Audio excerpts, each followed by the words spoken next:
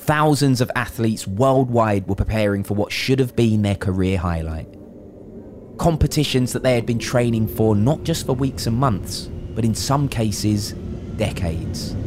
Dreaming of the prospect of success, winning, and gold. Then the pandemic hit. The world stood still, and sport with it. Athletes who had trained tirelessly to perform on the world stage were locked down. But for an athlete, it's not as simple as just pushing everything back 12 months, putting their kit in the cupboard and waiting it out. Psychologically, physically, emotionally, everything has to line up before big competitions, and it takes years of work to get to that point. From Red Bull, this is Beyond the Ordinary.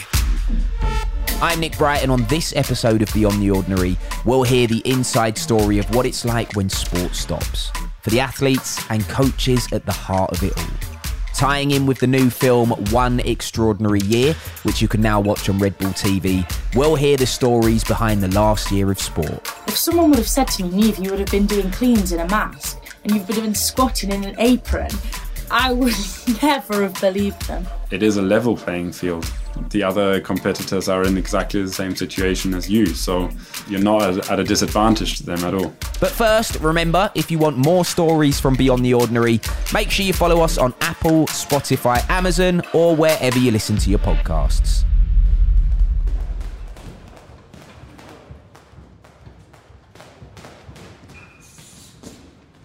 So it was my foot, my takeoff foot that I hurt end of April, and it's healing. It's good. It's good, I think. So when I went to go see a surgeon in April, at the end of April, May time, he booked in a 3-month scan. So I just had my 3-month scan. So I'm waiting to hear from him, and I'll have my surgeon consultation to check how the healing and progress. You're listening to the voice of Red Bull heptathlete Niamh Emerson. Born and bred in Derbyshire, in the north of England, Niamh has been a competitor since she was young. In the film One Extraordinary Year, Niamh suffers heartbreak in the months leading up to this summer, suffering a foot injury that means she missed out on heading to Tokyo. This latest setback came as part of her longer rehab from a serious injury in 2019. A tear of the patella tendon. It was timing of the foot that really did me, I think. Being at the end of April just wiped out my whole season. Like, the season starts in May. Like, it just wiped it out. When the COVID-19 outbreak began, many athletes didn't realise the enormity of what was occurring. So it first began, the indoors, World Indoors was cancelled, and it was in China. So I was kind of like, that's so strange having a competition cancelled, but it made sense because at present the outbreak had only been in China pretty much, and the World Indoors were in China, and also indoors isn't as big a priority as outdoors. So it was kind of like, oh, that's quite bizarre, but also like, oh, makes sense.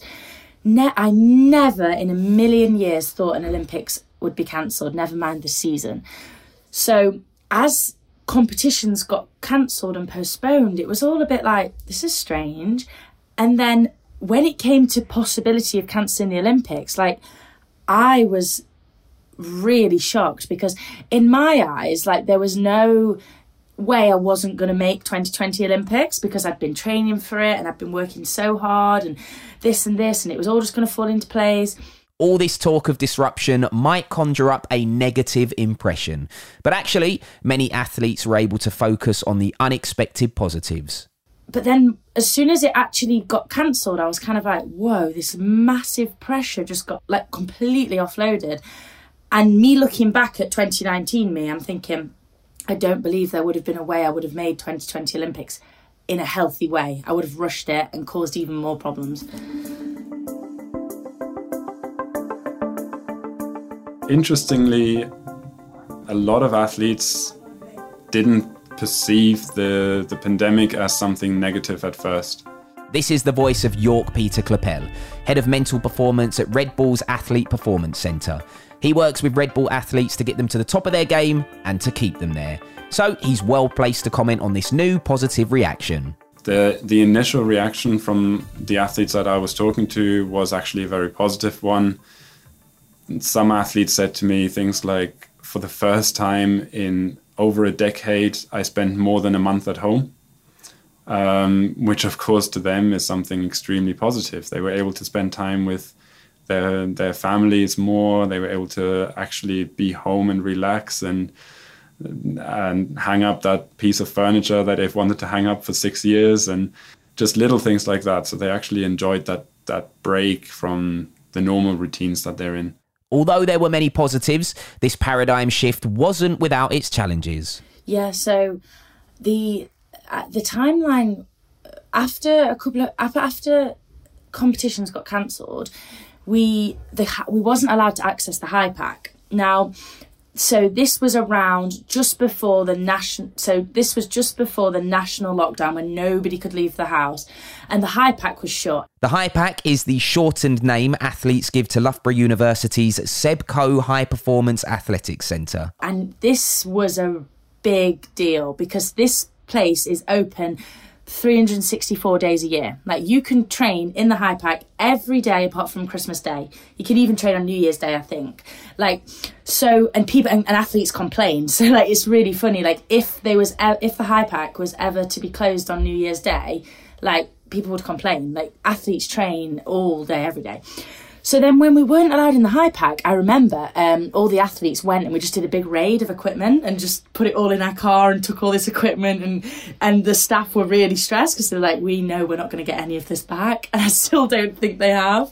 But so not being allowed into the HYPAC to train was a really bizarre moment because, like, it's like with, you know, people that are working from home right now. So quite a few people can work from home with laptops and stuff. Yeah.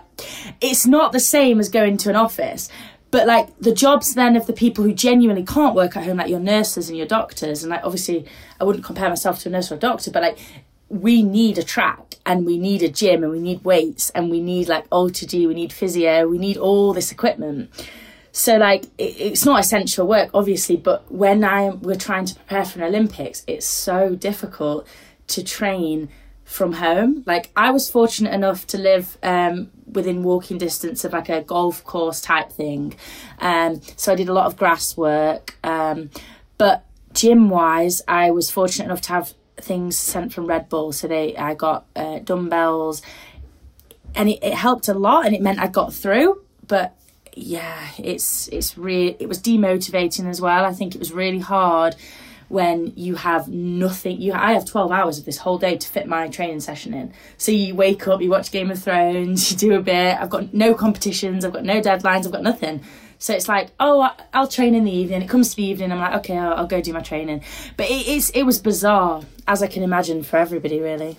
And as we moved on throughout the year, it became a little bit more challenging because athletes were becoming a little bit more impatient with competitions first just being postponed by a couple of months, and then suddenly those tournaments were completely cancelled, and then it was just that uncertainty of when are we actually ever going to have a competition again. And then a new challenge came in where suddenly competitions were brought back, and they were brought back at sort of last minute notice. So organizers suddenly said, all right, in 2 weeks, we're going to do this event in France. And the athletes suddenly had to organize themselves, somehow get to France, prepare themselves.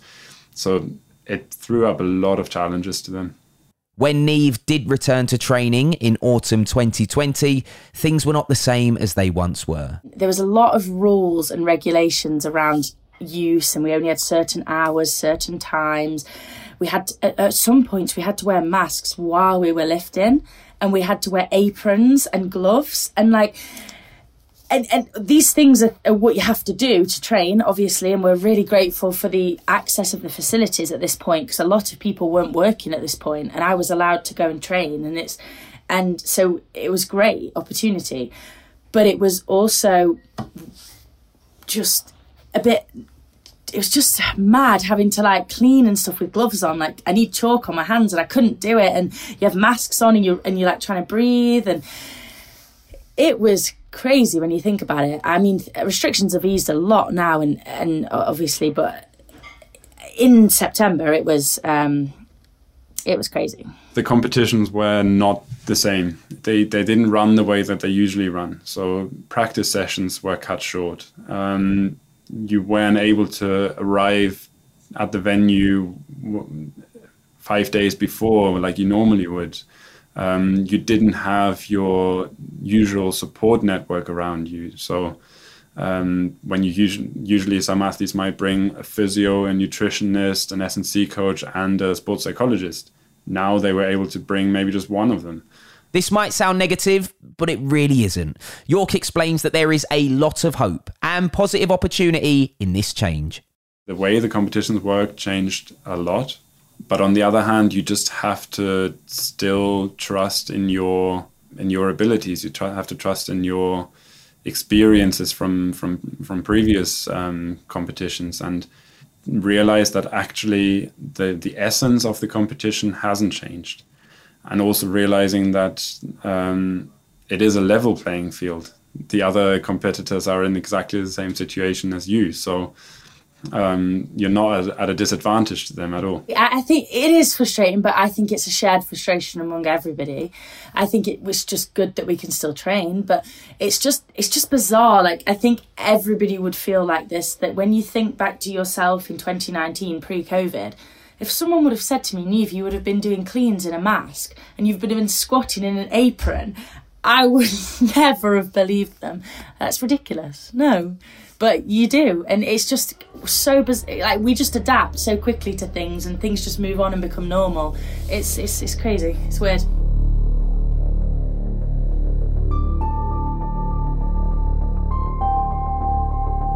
So how does an athlete adapt to this changing environment?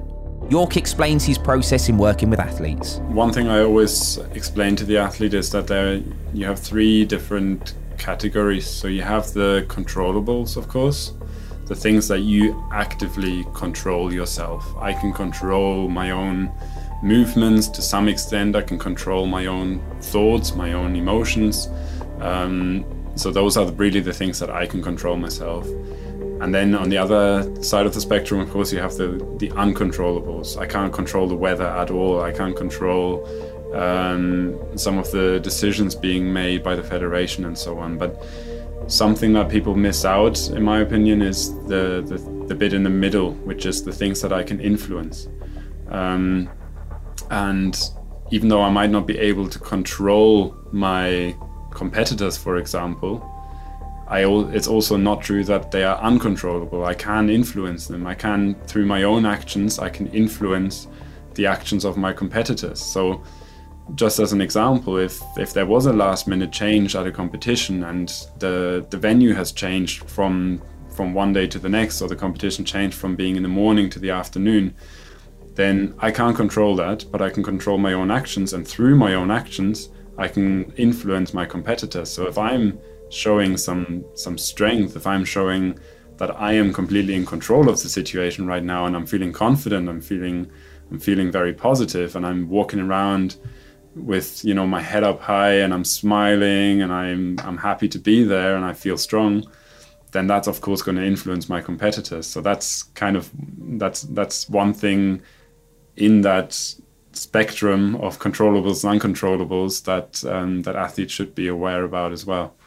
I think because you have no choice, and the thing was, it wasn't just in athletics, it was everybody's life is now uncontrollable. Like, nobody can control anything to do with what the government are doing. So A, it's just acceptance, like, tough, that's how it is.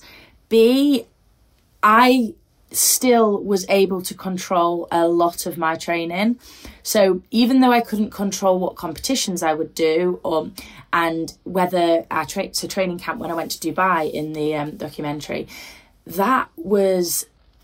I was almost certain that was going to get cancelled. That documentary that Niamh mentions is One Extraordinary Year, which focuses on Niamh and a host of other athletes in a similar position, adapting to the new normal. You can catch it on Red Bull TV. I was almost certain that was going to get cancelled, so in my head, I did not think I was going until I was on that plane, which is crazy. Normally you plan training camps a year in advance. Okay, we're going to do this training camp, this competition, this is going to prepare us for this.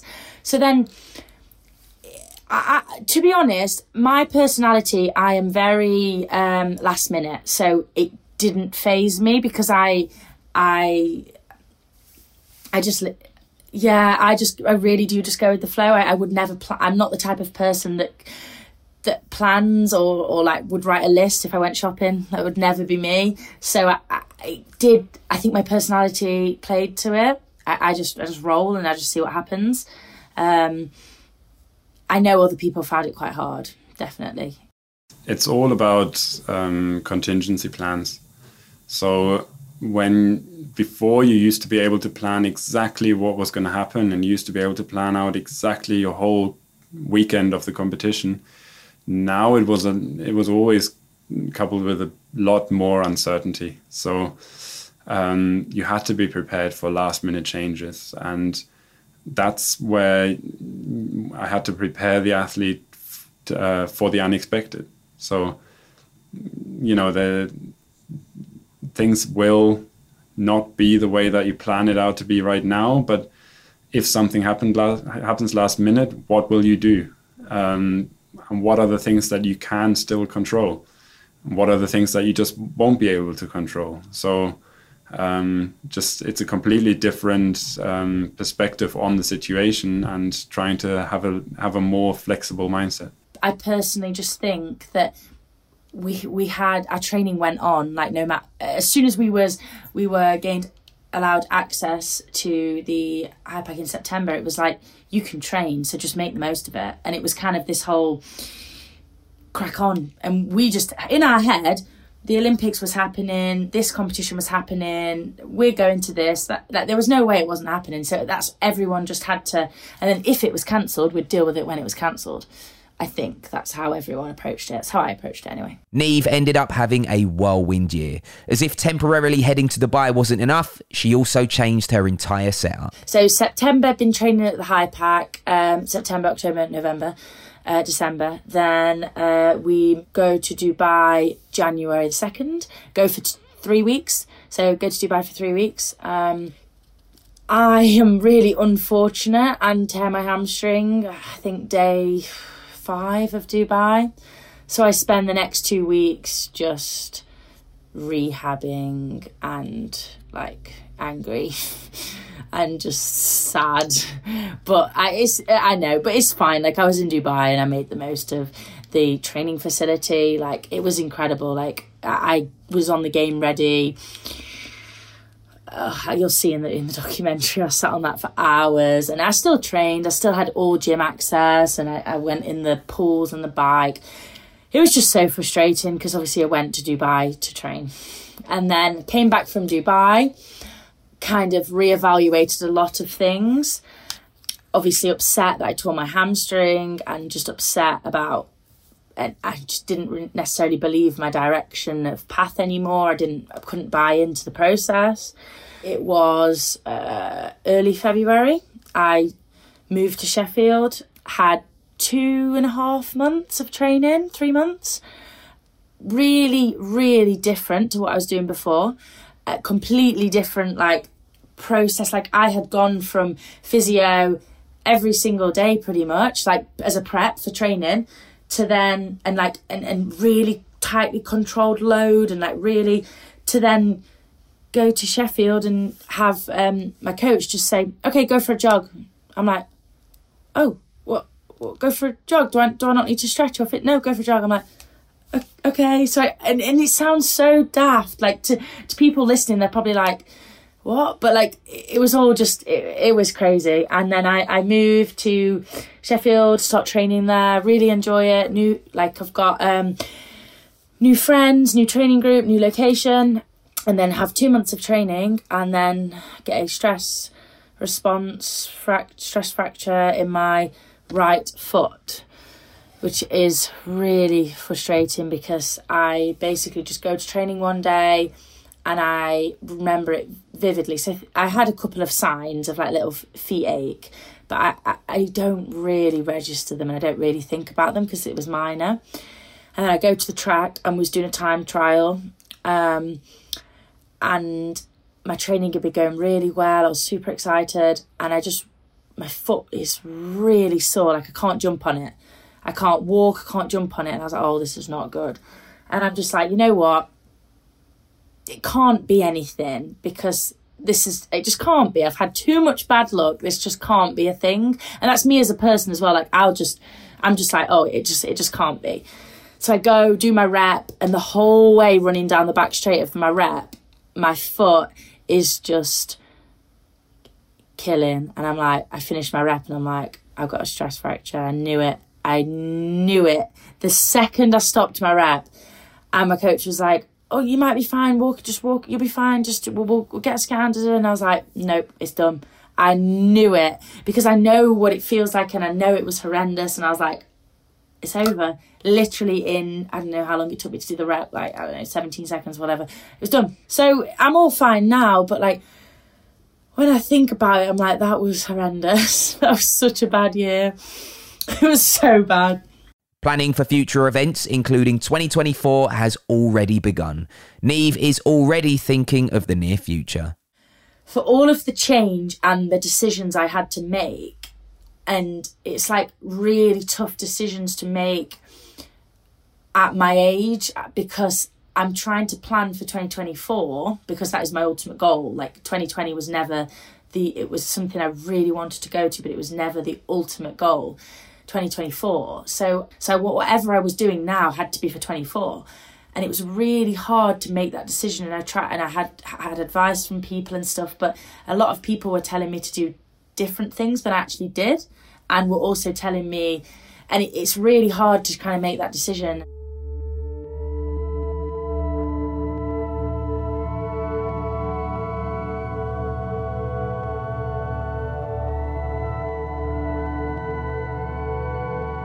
So what's next for me is literally complete my training, complete my rehab is what's next for me, complete my rehab.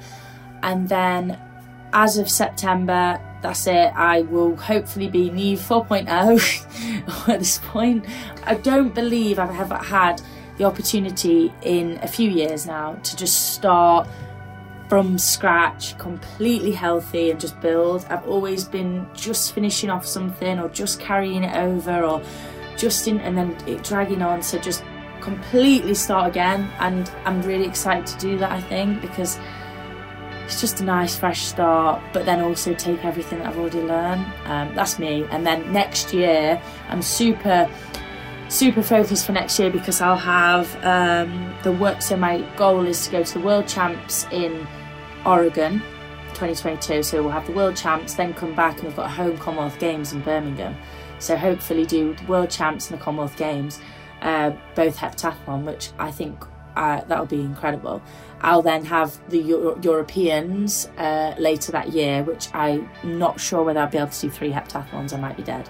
It'll be super hard. I'll be super tired. So, or maybe do Worlds and Europeans. I don't know, but I have three competitions to aim for next year. Yeah, but it's and then it's crazy, because after that you've got 2023 World Champs, and then it's the Olympics again. So it's crazy. And as athletes, like, to other people it might think, oh, 2024 is so long away, but it's not. Like, we plan for 2024 now. It's interesting, because I think back to the times in lockdown where I could run, and I was running, and I were training, and I have, like, I put together a solid 2 months before my foot. So it's just all unfortunate timing, but we move, so it's fine. I have this weird feeling, and like, of just literally trust the process, because I'm doing like step ups now, and I'm doing certain exercises now, and I'm so much better, and I can do things now that I never could do a year ago, like different strength things, and it's like this new training setup I have, and this new coach, and obviously new physios and stuff, and I it's all very different, and I still believe at this point I'm like Niamh 4.0 instead of 2.0 and I am a complete. So I remember saying to myself in 2021 when I came to training in September, I was like, I am such a different athlete than I was in 2020. Like, this is crazy, like post knee and everything. And now I'm like, God, I'm so much better than that. So it's like, it's this weird concept, but then of not being able to run and actually get better. So it's a really weird little mini battle I'm having with myself. You see how resilient you are and how much better success is when you've had such adversity. Niamh's story really drives home that no matter where you are or who you are, all of our lives have been changed in ways we could have never imagined. But despite all the upheaval, there are many positives to focus on too. It wasn't to be for Niamh in 2021, but like Niamh, we can all look forward to a brighter future and be grateful for what we learned from this experience. Niamh was just one of the athletes who shared their experience of last year within the film One Extraordinary Year. So check it out on Red Bull TV if you want to hear more. And remember, you can hear more extraordinary stories in other Beyond the Ordinary episodes wherever you get your podcasts.